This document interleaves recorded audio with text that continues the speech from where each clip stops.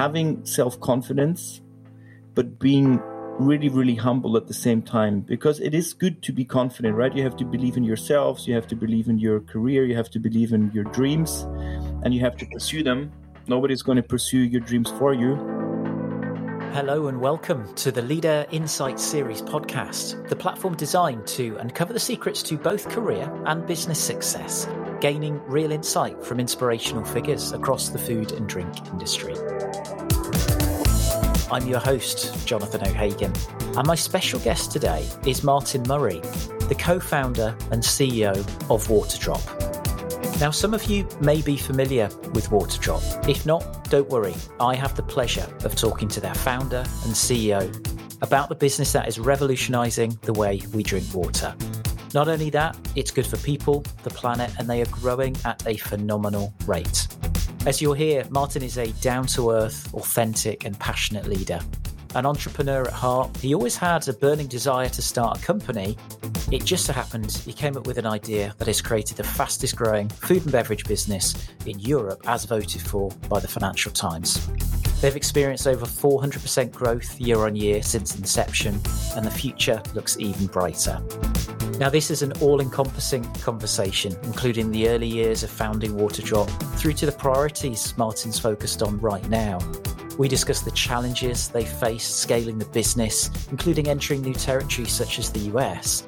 And Martin also shares with us some superb advice for aspiring entrepreneurs and how he goes about hiring and surrounding himself with the right people. It's fascinating. So I hope you enjoy the conversation. And as always, drop me a line. Let me know what you think of the episode. Subscribe to the podcast if you've not done so already to get notified of all future guests. Here we go. Martin, a warm welcome to the podcast. Thank you for joining us. Now, with the growth of Waterdrop, I can only imagine how busy you are right now. So I guess first question, how are you? Oh, well, first of all, thanks for having me, Jonathan. I'm actually very good. We're having a lot of fun. Being busy with things you love, having the feeling of doing the right stuff is great. So I can't complain. I'm in a good physical and mental condition. Good. Well, we're going to talk all about Waterdrop. It's a business I've been keeping an eye on a lot, Martin, which is why I was so keen to have you on the podcast. So we're going to talk all about Waterdrop. But where I always start, Martin, is a little bit of career insight. So I guess let's take a step back first of all and shine the spotlight on you, Martin, if I can. So I guess looking back at your own career, what's influenced you the most? What's been important for your career journey so far when you look back? It always sounds so good in hindsight, right? But I would say for me, I grew up, first of all, I'm half Scottish, half Austrian, so I'm a weird combination. So always been a bit international. That always helped. Sounds like a great combination though, Martin. Yeah, it's a very atypical, yeah, exactly. I always liked next to school to do a lot of sport, both mental and physical. Like I've played football, I played a lot of chess. I like the competitive nature of being good at school as well in some sense. Not everything makes sense there, but then I started my professional career at business school. So I studied business in Vienna and in Italy for a few years, did a lot of internships, always tried to get as much an intensive experience as possible. So I did everything from working at startups to corporations to consulting companies. And then after I graduated, I joined a consulting company as well, a global one called Boston Consulting Group, where I spent a number of years flying around the world trying to fix companies. That was what I was supposed to do. I actually learned more mostly because it's just a very invigorating type of work. And I think that did shape me as well, because you have to be able to grasp complex situations quickly. You obviously work hard. You have to be very structured. You have to be able to deal with a lot of different people, ranging from super high level to super detailed, and pretty much just working with a diverse set of people that want to make something out of their lives. And that's what I always find fun. And I knew in my heart early on that I wanted to start a company, certainly influenced perhaps by my grandfather, who was an entrepreneur in Scotland, in the paper industry, actually. And then I actually ended up doing an MBA as well. So after studying business and doing consulting, I did an MBA. So there was a bit of redundancy, but I still did it. There, I had a lot of time to really think through what I wanted to do with my life, pretty much. And I always had this passion for beverages. Just find it a very interesting sector because everybody needs it on the one side, but on the other side, nothing really changes. And I then brought up the courage to start this little adventure called Waterdrop. Yeah, which I'm super keen to talk about. And again, looking back, Martin, you may have touched upon it there, but thinking about traits, attributes, behaviors maybe, what do you think's been beneficial for you? It sounds like that entrepreneurial spirit, and you've got a very international upbringing as well. But yeah, what are your thoughts on what's helped you in terms of traits and attributes? It's always hard to judge yourself, but I think for me personally, a few things are important. So one is dedication/hard work. I was always one of the hardest workers because I truly believe nothing builds itself, and you can accomplish a lot if you actually put in the legwork. Not everybody's willing to do that. You have a lot of talkers out there, not so many walkers, and that alone separates you already. The other thing is, I think, I would just call it curiosity. There's a lot of complicated things in the world. You can learn pretty much anything. You can learn so much from every single person. And by just asking questions or being interested in stuff, you're forcing yourself to learn. And then I guess for me, I've always had this combination, and I at least think it's good, between having self-confidence, but being really, really humble at the same time, because it is good to be confident, right? You have to believe in yourselves, you have to believe in your career, you have to believe in your dreams, and you have to pursue them. Nobody's going to pursue your dreams for you. But at the same time, never ever thinking, you're something special or you figured something out or you're smart or whatever, because the world is quite humbling. And that mindset of never taking yourself too seriously, but at the same time, believing in yourself, I think that's something that's worked very well for me, because I see that so many other people don't do that. That's just the way I've always been, and at least it's worked for me. So I think those were the traits pretty much for me. So working hard, being dedicated, being curious, and then combining self-confidence with humbleness. Yeah. And in a work context, what motivates you then, Martin? What's your why, to coin cynic? Well, it depends, right? And you're now at Waterdrop is a different why, right? It's the most fulfilling thing there is. But during the professional career, let's just call it a university, the why was probably to learn as much as possible. And in my first professional careers, it was do the best job possible, whatever the project was, whatever the team was. The why was always, create the best possible version of whatever the setting is. So that's self-driven, you want to be the best at whatever you're doing, or at least create the best possible outcome in those cases for our clients back then in consulting. That was the why. And then when you start your own business, it's a totally different league, because you need a lot of whys. But I think, the ultimate why is to have the courage and the confidence again to create something new that ultimately makes the world a better place. That's probably the most high level why.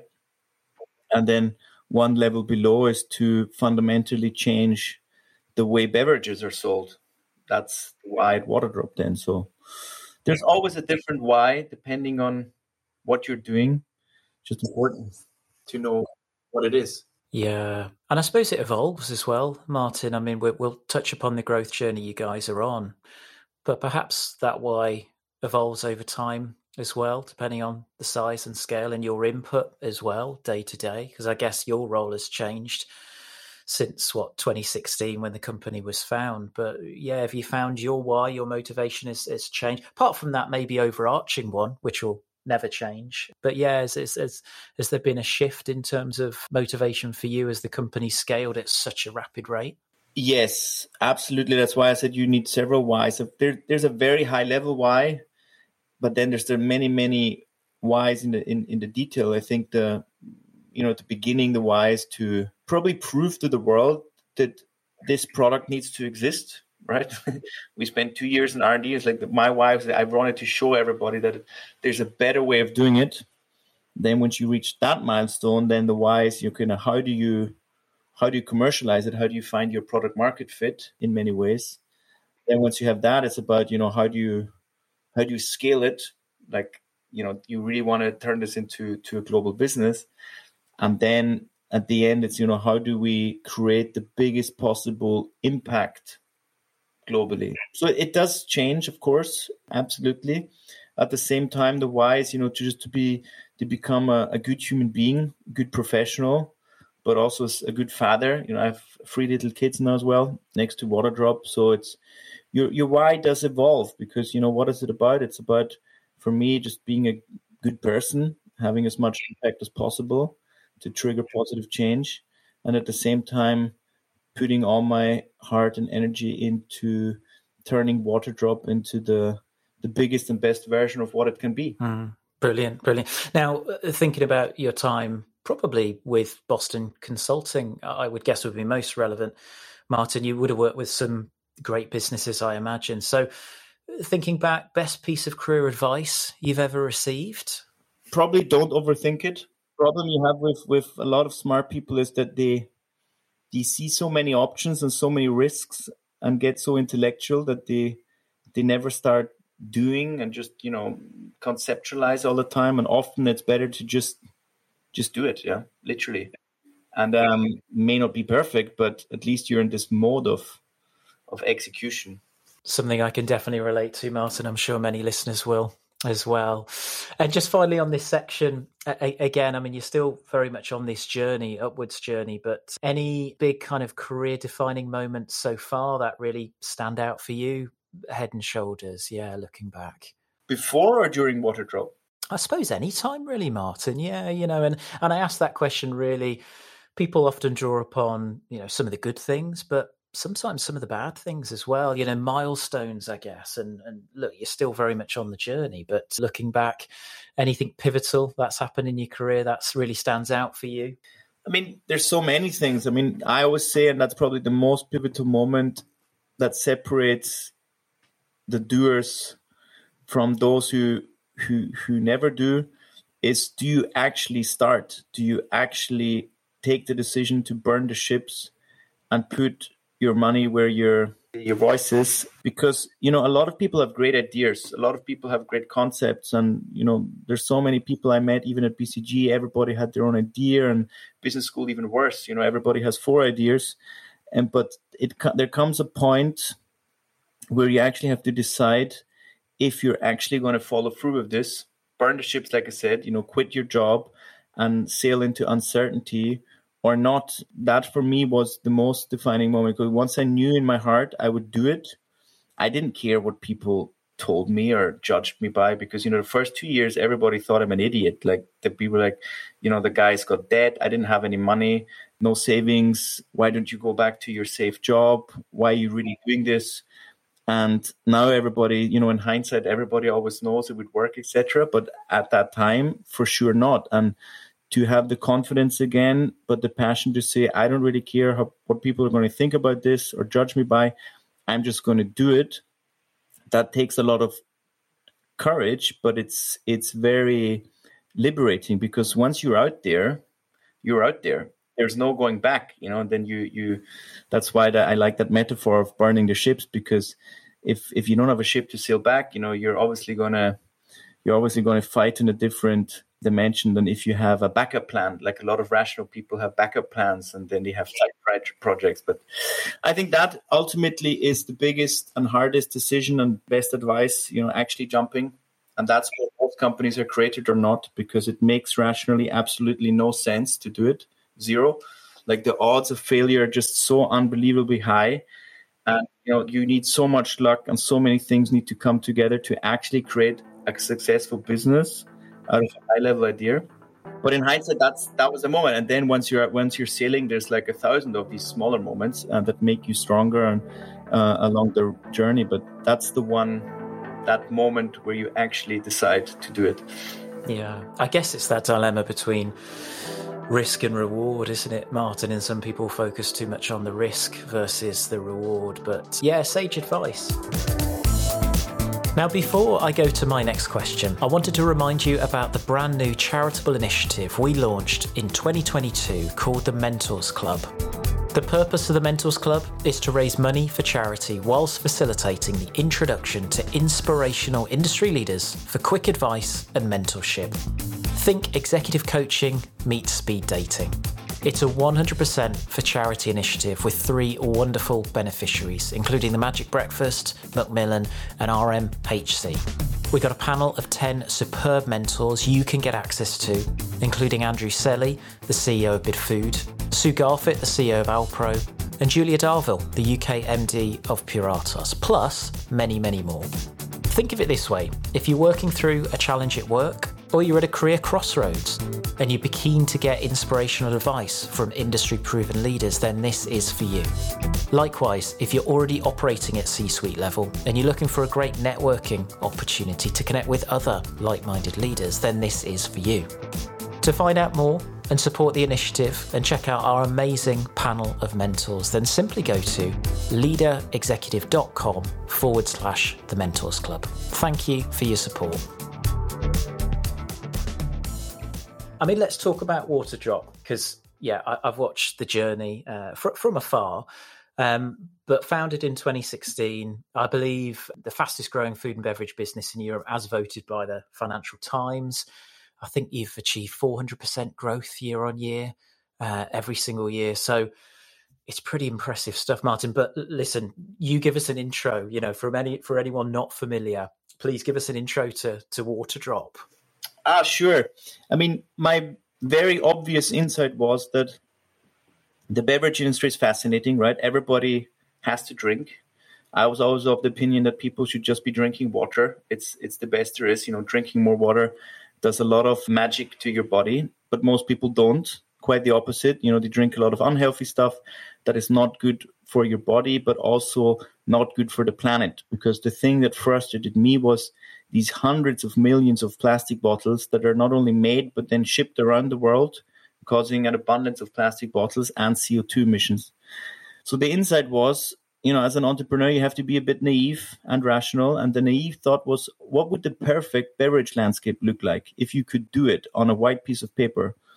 And, we're talking about a $600-700 billion market. So it's quite big. And I said, why isn't there decentralized available tap water everywhere, safe drinking water everywhere? And if people are in need of functionality or taste, we create something we call a Waterdrop, a micro drink, we call them technically. So a little drink, it's fruit and plant extracts we compress into little cube. You drop that cube into water, it dissolves, and you turn your water into any kind of beverage you like. And that concept would be very strong, obviously, because it has a lot of advantages. One is you save all the plastic bottles. Nobody needs them anymore. 2 is you save all the CO2 emissions caused by shipping those bottles around. That's the one people don't see. 3 is you allow customers to make their own drinks. So the whole customization aspect. Why does every beverage always have to be the same? And number 4 is you can finally sell online. Big problem beverages have is that they're too heavy, basket sizes are not high enough, so you can't really build a D2C model, and because beverages are sold offline. That's just a matter of the business. So that was the idea, and what we did is we first of all had to do 2 years of R&D to actually make it happen. That was a lot of blood, sweat, and tears, I can tell you. But then once we had it, we hit the market, and people were really surprised because we were like an iPad invention. Or typically startups are started by you testing with a prototype or a website, and then you see if there's traffic or not. And if there is, you do more of it. So this MVP approach, minimal viable product, that wasn't possible in our case because we had to spend 2 years to actually make the prototype. So there wasn't a lot of research that was relevant because you can't really ask people about a product that doesn't exist. So iPad, in a sense, that we just appeared and nobody had asked for us.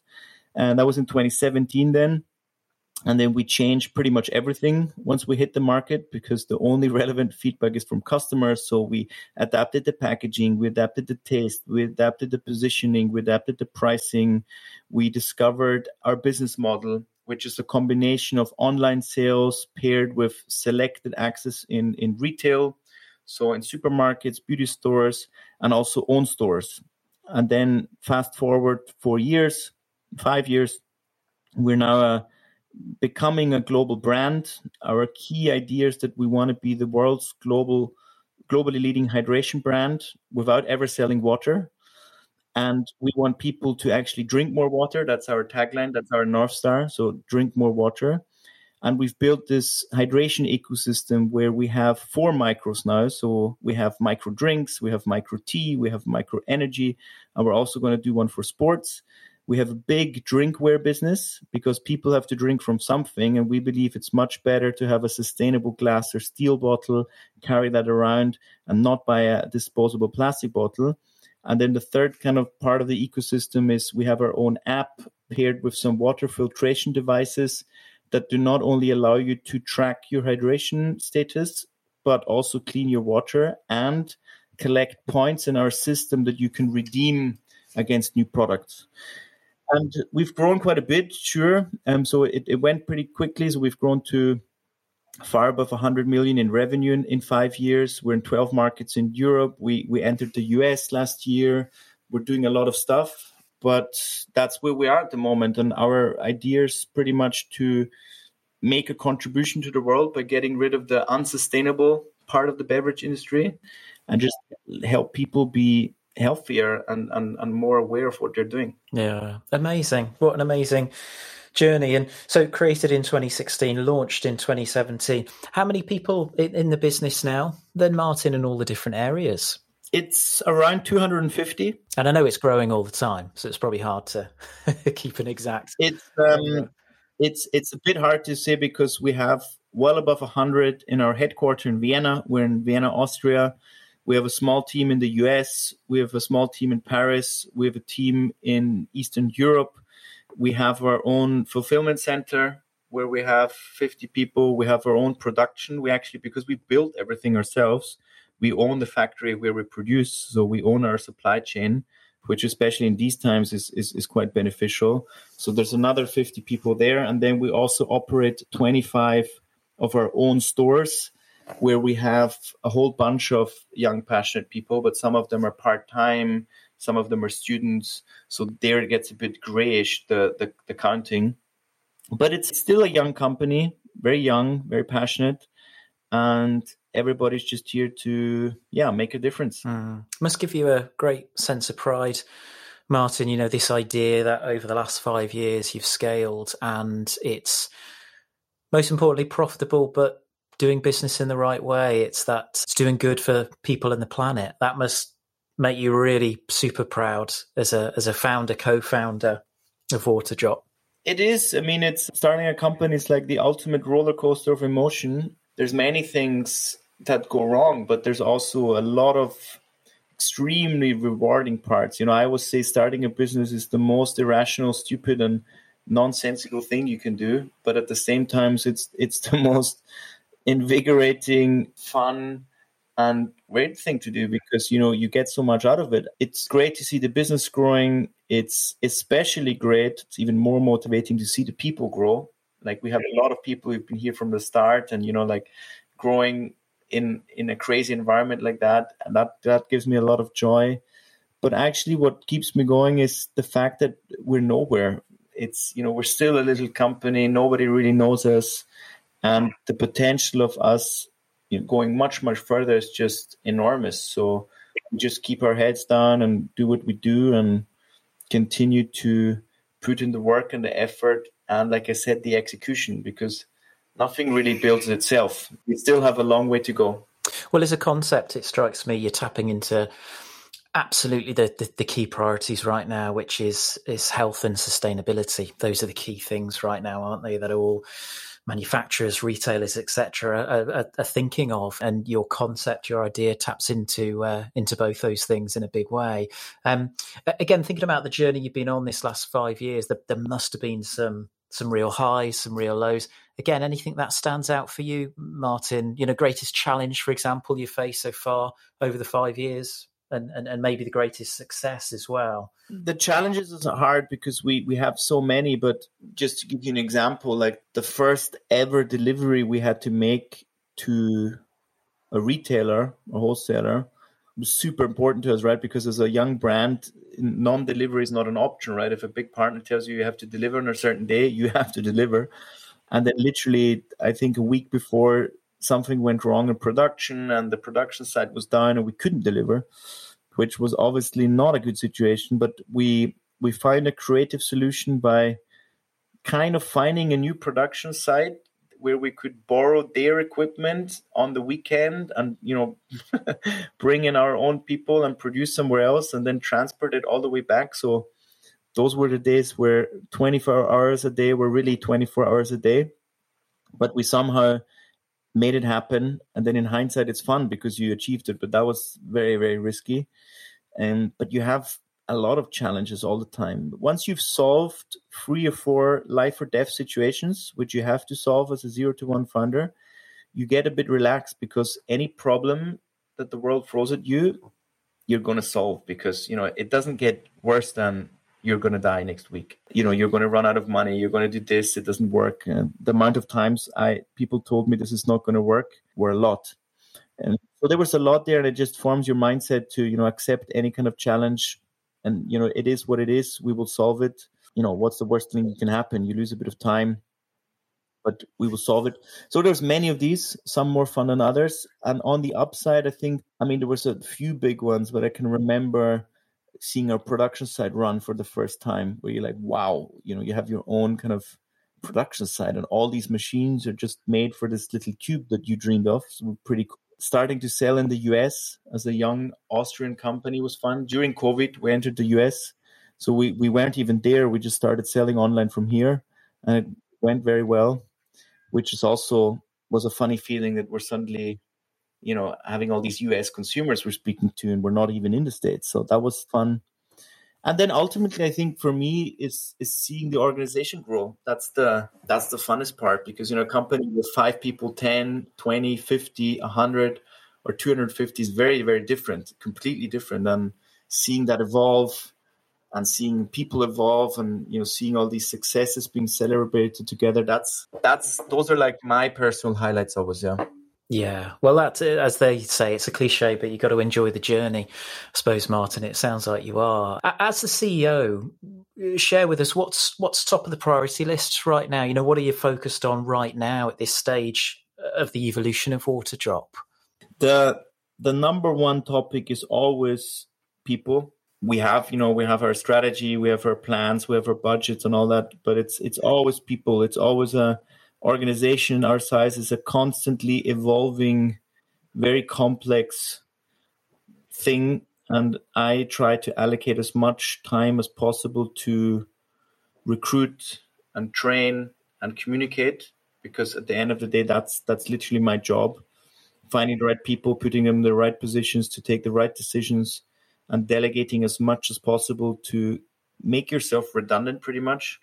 Because if you come in as a CEO, very different than if you start as a founder and CEO. You know everything. At some point you were alone, and now there's 250 people. So there's a progression there of handing things over. But number one, people, ranging from increasing performance, recruiting, communication, solving issues. That's number one. And then I'd say there's probably 2 or 3 big ones. One for sure is the US. We think a lot about the US because that's our largest market soon, and a lot of complexity there. Then we have a big topic around supply chain, especially now. The good news for us is we're very solid supply chain, but there's a lot of optimization, a lot of investments going on there. And then 3, I would say it's always the future. It's always a bit weird, but I always tend to live like 1 or 2 years in the future. So now I'm thinking about what do we do 23? What do we do 24? What do you have to trigger now to get there? So I'd say those 4 things. Majority of the time, priorities people, and then the US, supply chain, and the future. Those are if I would allocate all my appointments, my entire week into 4 buckets, there would probably be those 4. Brilliant. And I suppose thinking about the future, Martin, I mean, the growth you guys are on, I don't know how easy this is to answer, but where is Waterdrop going to be in 3-5 years? You know, do you have projections you can share with us? What does that future look like for Waterdrop? What's the big dream? I mean, 3 to 5 years is around the corner, so it's not that hard to see. For me, it's always like it gets muddy if you're like, okay, 10 years always sounds a bit crazy. 3 to 5, I can at least imagine. So for me, the dimensions are, we'll be global. So we'll have a hub in Singapore where we're going to do our whole APAC business. Main headquarters will remain in Vienna, but we'll also have a hub in Miami, LA, and New York, spread out globally. The majority of the business, I mean, it's just going to grow, of course. The channel split is going to change a bit. So the pure e-com play is going to be reduced a bit, going from probably 80% down to, let's call it around 60%. And the offline is going to increase quite a bit. So we'll have much stronger relationships with global retailers, wholesalers.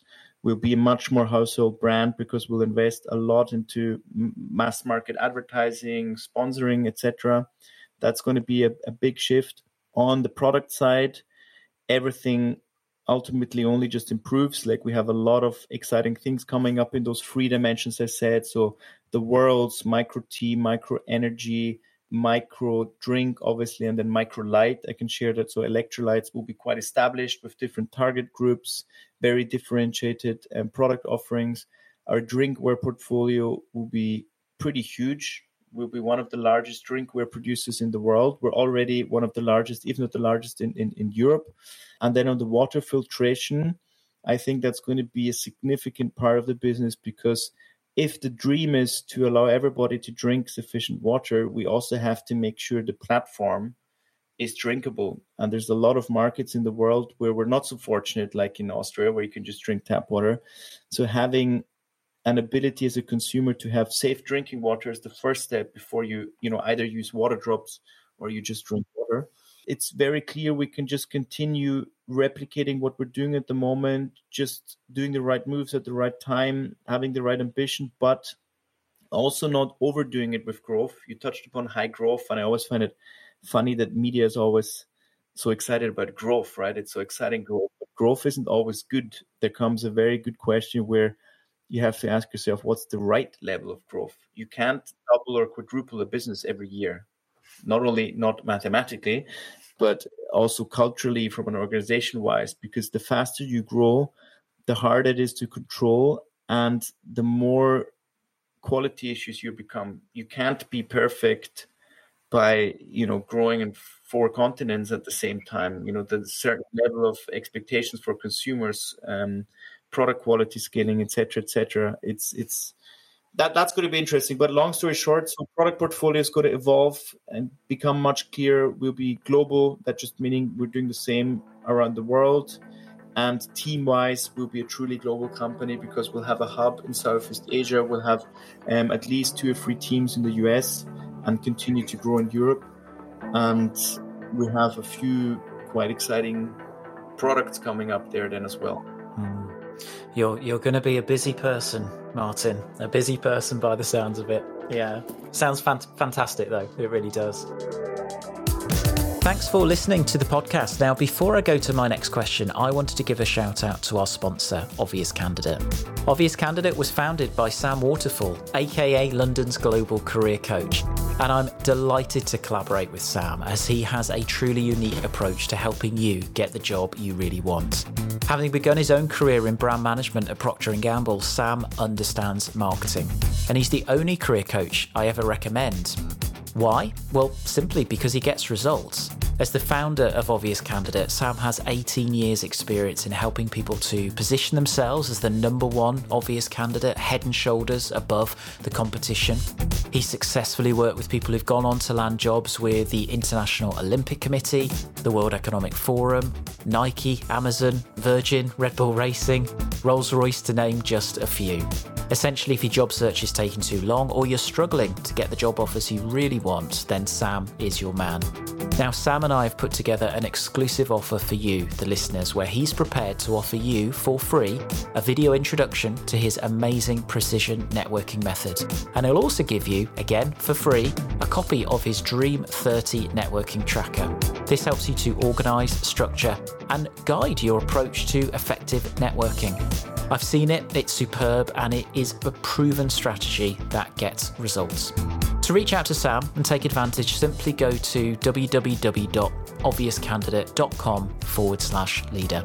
Do it today. You won't regret it. Your next big job is waiting for you. Now, moving on to leadership, Martin, keen to pick your brains on this. So, in your opinion, what does good leadership look like from your perspective? Oh, that's a big topic.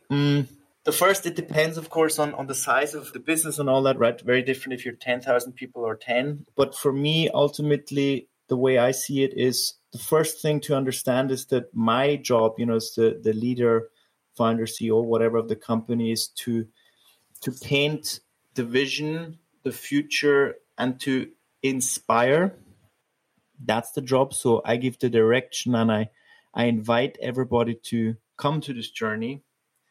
But then at the same time, that's at least how I always see it. I'm here to work for the team and help where I can, not the other way around. I think a lot of people have the perception everybody works, for the CEO or for the leader. I always see myself as I know where we want to go. I try to excite people about the vision and the mission, but I see my job ultimately as helping where I can. And that can mean a lot of things. That can mean advice, that can mean a decision, that can mean, allocation of resources to make that happen, and trying to enable and empowering the people around you to do the right things. That's how I see it at the moment. No, well, you said some very important things. I mean, you will have been around leaders as well, Martin, in your previous career, I guess. What are the couple of core principles that you notice really good leaders have? You may have touched upon them there around vision, inspiring, creating excitement about the direction. But yeah, are there a couple of absolute non-negotiable principles that you noticed among some of the best leaders you've been around? It's an interesting question. I mean, for instance, I have a lot of mentors and I read many of the books and biographies, and I think there's not a clear-cut answer, but what I do see is that there is a difference between leadership and management. That's, I think, important, because being a good manager does not automatically mean you're a good leader and vice versa. There is a distinction there, because good manager has his stuff under control, is very clear in communication, is good at delegation, is good at structuring, is good at getting stuff done. But a leader ultimately is somebody who can intrinsically inspire you to follow, right? I always find the best leaders are people that you would want to work with. It's not like, okay, because this person's the job and stuff, but you feel like that person makes you a better person and inspires you to do different things through communication, through, expectation, through whatever it is. But there's a big difference there. And I think the best leaders manage to build a team around them that makes it seem seamless, because if ultimately the job is, to give the direction and to inspire people, you can only do that if you have a great leadership team that can multiply that into the organization. It's not enough to have one, inspiring guy doing the talking. You need a whole team to transmit that all the time. And that's why I said before, with people choosing that team is one of the biggest decisions, and it's certainly not easy. So that's one thing I've seen that works very well. Another way of phrasing it would be authentic. A lot of people see through much more than you would believe, and if you put on stuff and then you pretend to know stuff you don't, or if you do power plays or whatever it is, people see through that immediately. So having the courage to show vulnerability, just being as honest as possible, not always totally honest. there comes a point where you have to be careful what you say if you're the top of the organization. I've learned that many times. But the point is that you can just be whoever you are, because ultimately people want to be around you. They want to follow you. They believe in your vision, and it excites them to be part of that. That's what leadership is for me on the most high level. And then there's many aspects of that. And, the more authentic you can do that, the more comfort or safety you transmit through that. People, for instance, that's one behavioral trait I always install. I've observed, maybe just one story, when I was in all these big companies consulting, that if a company becomes large, the politics begin, right? Then you have the upward management, everybody's super smart, telling their bosses how good they are. And you have different teams playing against other teams, and it becomes very political. And one of the things I always try to do is instill a sense of it's okay not to be perfect. I'm not perfect. That's what I mean by showing vulnerability. I don't know a lot of stuff.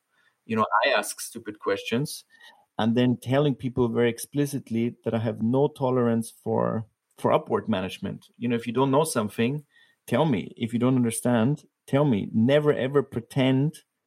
And that's something that happens in most big organizations. And then what it ultimately means is people have fear because they don't have the confidence again to honestly tell you the truth, because they have to keep this face. But for the top guys, it means that they never ever hear what's actually going on. And that's why they have to hire all these consultants. But otherwise, people could tell you. And that's, for me, also good leadership, creating this environment of trust and security, where it's okay to speak up and where it's okay to, admit that you made a mistake or admit that you don't know something. It's much, much more effective than having this control and more of that management attention, as I mentioned before. So those are some of the things I think are relevant that I've always observed. It's really interesting. Yeah, it's really interesting. I just want to take a step back on something you said there. You touched upon it a couple of times, but the importance, I guess, of building the right team, having the right people around you. Do you have like a philosophy as such, Martin, on how you go about finding those right people? For example, is it values-based, culture fit first versus skills and experience? Is there sort of an overarching way that you go about it? Because it's clearly very important to you, as many leaders have cited as well. You've got to have the right people around you. So do you have any sort of key insights that's worked for you around making sure you've got the right people? Oh, that's the biggest question of all, right? And you always read in the biographies, how many mistakes were made in what companies, because everybody knows it's the most important, but it's also the easiest one to make the most mistakes. The way I see it is, first of all, likely minds attract likely minds. One of the easiest ways of seeing good teams, and it's true, it sounds a bit harsh, but it's literally true. There's many ways of putting this, but I've always observed that A players work with A players, and B players hire C players, and that comes back to that corporate thing I mentioned, because if people are confident and good, they like working with great people. It inspires them. They like being challenged. It's annoying sometimes, but it makes the results better. If you're somebody who's inherently a bit insecure and you want to do power plays, you want to tell other people what to do, you will always tend to hire people who are not as good as you, because then you're obviously the better guy. The best people hire people that are better than them. That's always what I try to feel. I feel happy when I'm the dumbest guy in the room. That's one, and that's something to look out for, because that's something to practice and preach all the time. Ultimately, what I see is, when I speak to people, I see it. The most high level view is like it's 3 bars of a computer game, and the one bar is drive. If somebody hasn't got a 10 in drive, I lose interest. The other is personal connection or cultural fit, as we call it, right? Do you really gel in here? And then the third bar is like qualification, like excellence in whatever that person does. And you can compromise on the excellence and professional aptitude part on the third computer game bar, but you can't compromise on drive and cultural fit. Those have to be 10. And then it becomes about putting people in the right position. You can have amazingly good, talented people and just put them in the wrong in the wrong position, in the wrong team than they are. So it's not about just identifying the people and, realizing there's a fit. And then the real challenge is, how do you create the context to make those people successful?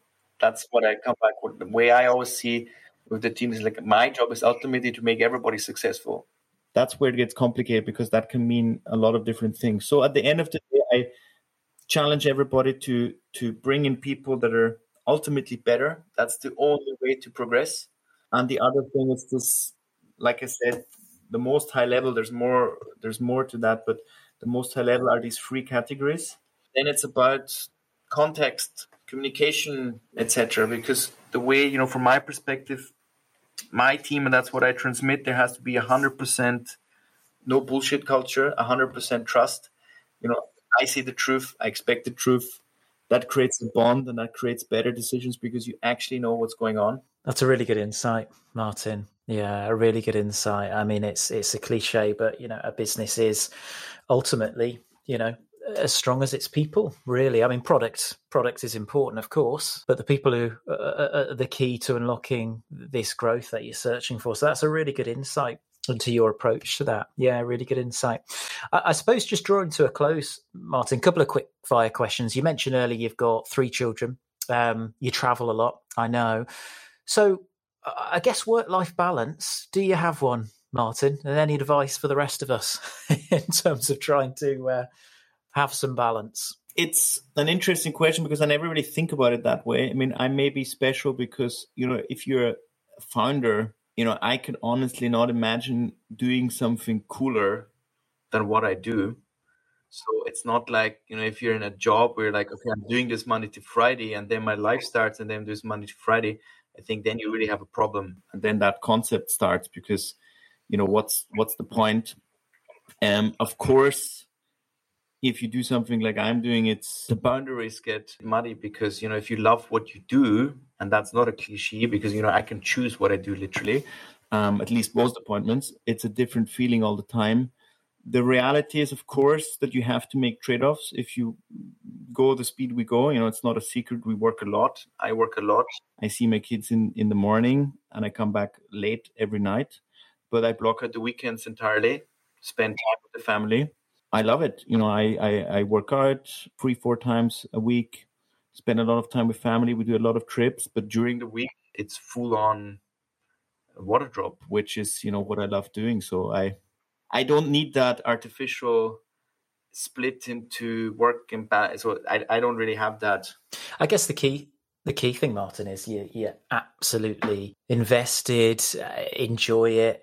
It's not work and then life. It's just part of who you are. You can tell you absolutely love the journey that you're on. So therefore, it just becomes part of your life in totality, which is, I guess, very common for founders, owner-operators. Those lines are blurred, but it doesn't necessarily mean it's a bad thing. And anyway, it sounds like you carve out and prioritize family time, which is great. So yeah, no, interesting. Book recommendations, Martin? Anything that has been particularly impactful for you over the years? Cool. I read a lot. I've read a lot. So I like reading biographies. I've had a few really good ones, to name a few, right? I liked The Shoe Dog, Phil Knight. Nike was really interesting.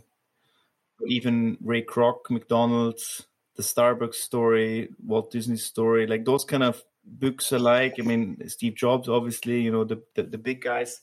I think the more impactful ones, because you asked the impactful, I really liked a book called The 5 Regrets of the Dying. Gave me a lot of insight because it's written by, I think, a nurse that after her career of, there's a certain name for it, I forgot it, but if you're like the last nurse, before people literally die, you see a lot of patterns, when people tell you about their lives, no matter where they're from, how rich, poor, what country they're from. And they wrote a book about it. And you could probably guess the 5 regrets, high level, but it's very, very powerful to read those stories and then to realize that ultimately you're going to be one of those people. You're going to look back in your life and you're going to think, wow, what would have I changed? And then you kind of still have the ability now, because we're still here, to beam yourself back into the shoes and then say, okay, what am I actually going to do there? There's a few really good ones. And the one that strikes out for me, I paid too much attention to what other people thought about me. remember when I said earlier, when people judge you because they don't believe in this, believe in that, and then you realize that who were you wanting to impress? Mostly people you don't even know. And when you cut through that, it gives you a lot of clarity, because it's not about impressing other people. You don't have to pretend you're something you're not.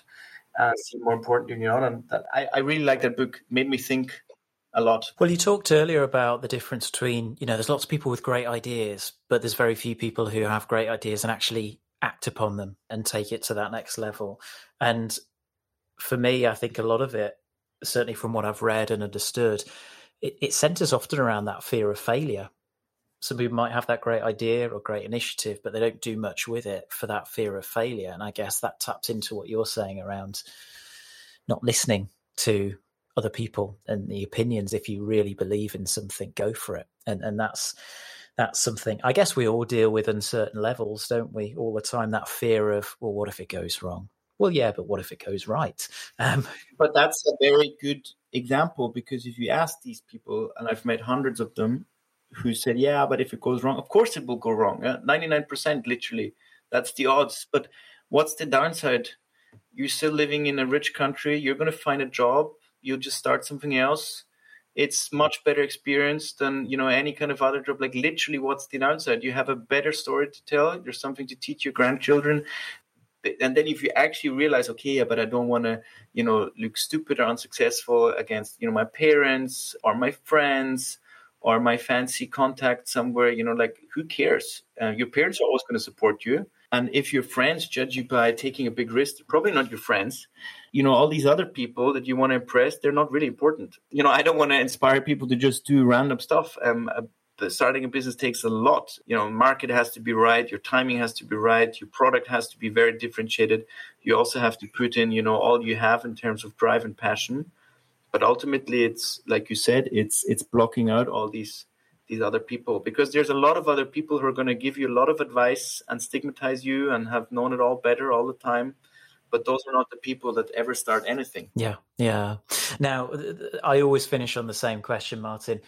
Kind of what we've just been talking about is probably the answer maybe that you'd like to give here. But I always finish by saying, knowing what you know now, what would you tell your younger self in terms of career advice? As I say, what we talked about there was almost perfect. But yeah, what would you tell your younger self if you could whiz back in time, Martin? I would say overappreciate how lucky you are by the sheer fact that you're here. You have access to education. You live in a safe country.